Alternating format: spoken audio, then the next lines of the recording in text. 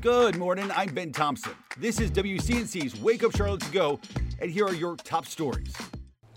5:07 now. We're going to turn to more of today's top stories in your morning rush.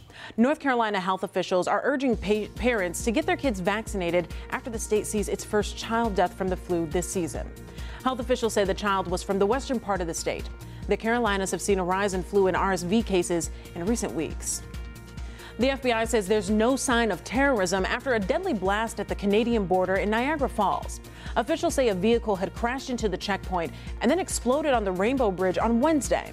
2 people that were in the car died. Now, an initial search reportedly did not find a secondary explosive or device, but authorities have closed the bridge and 3 other border crossings as well.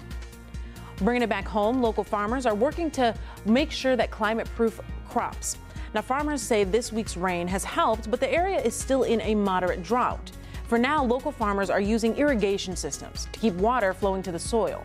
North Carolina-based Utopian Seed Project is testing new seeds to create stronger crops instead. And a reminder for people using public transportation today.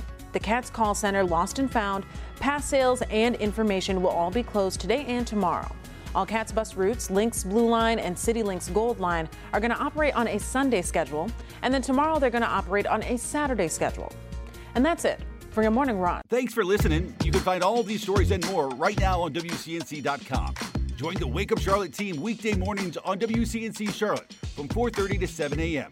Like and subscribe to our podcast and tell a friend.